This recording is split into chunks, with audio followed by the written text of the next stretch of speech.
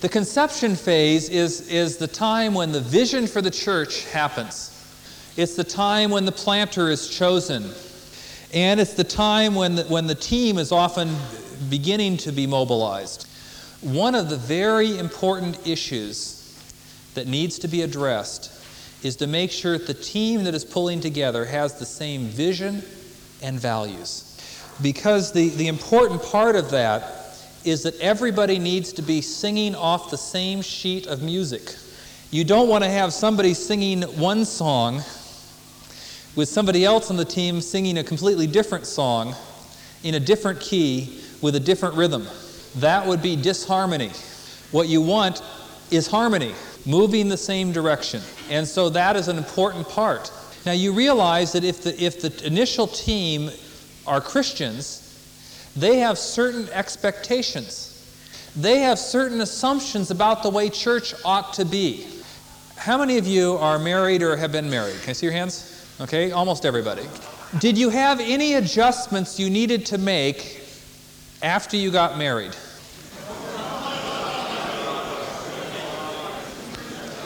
Somebody said no? We will pray for his wife. Conflicts in marriage often arise from differing values, differing assumptions, differing expectations.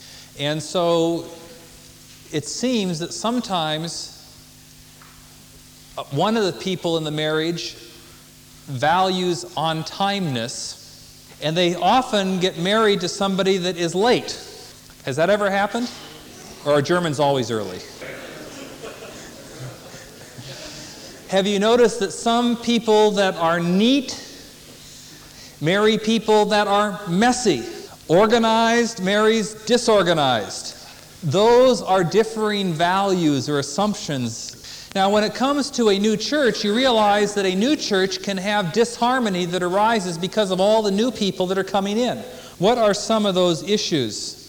See, in an established church, many of these things are set, rightly or wrongly, but they're agreed upon, and that's the way it is. In a new church, these things are not set, and they need to be agreed upon so that you know how to establish it and get going. Now, here is the biggest mistake that a church planter can make.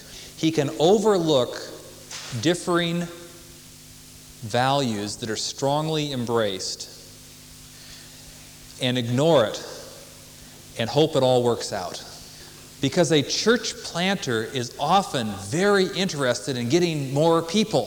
So they'll bring in Christians that have differing values and hope they'll be able to work it out later on. Now, we've seen this happen in life many times, haven't we? Somebody decides to marry another person and decides, I will change them after we get married.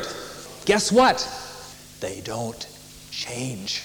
How many of you have seen that happen, either personally or seen it in somebody else's life? How many have seen that? It's a major issue because you cannot make everybody happy.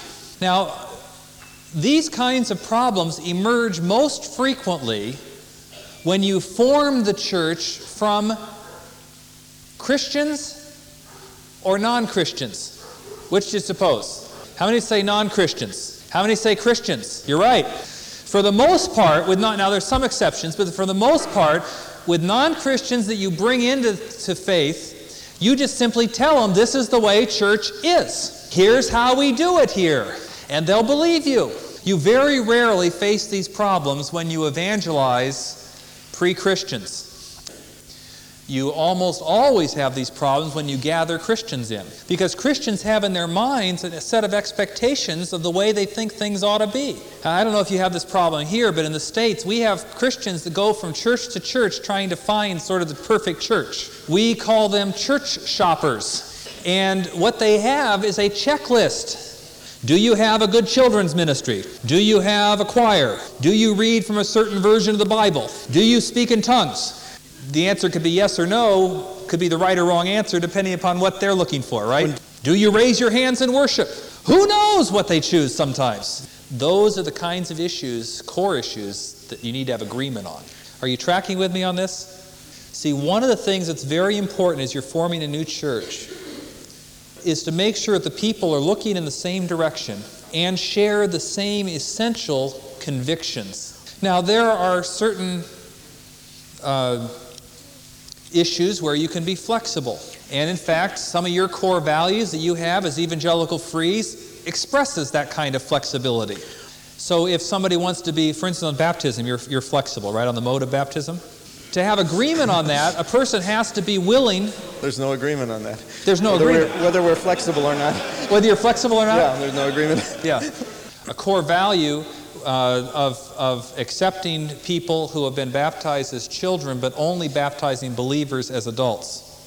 Now, if you were to have a Christian come into your group that absolutely insisted that every single person be rebaptized, that could be a conflict, right? So you understand you have core values. Sometimes, though, you haven't articulated them very clearly. And these core values go beyond just the doctrinal statement to the ministry that you're actually going to do and how you carry out that ministry together. You realize that if you're an established churches have certain core values. And part of the problems that you face in trying to implement change is because some of the core values that have been embraced are not consistent with biblical core values. Are you tracking with me? Now, here's the other side. Sometimes Christians will say they have something as a core value, but they really don't believe it in their heart.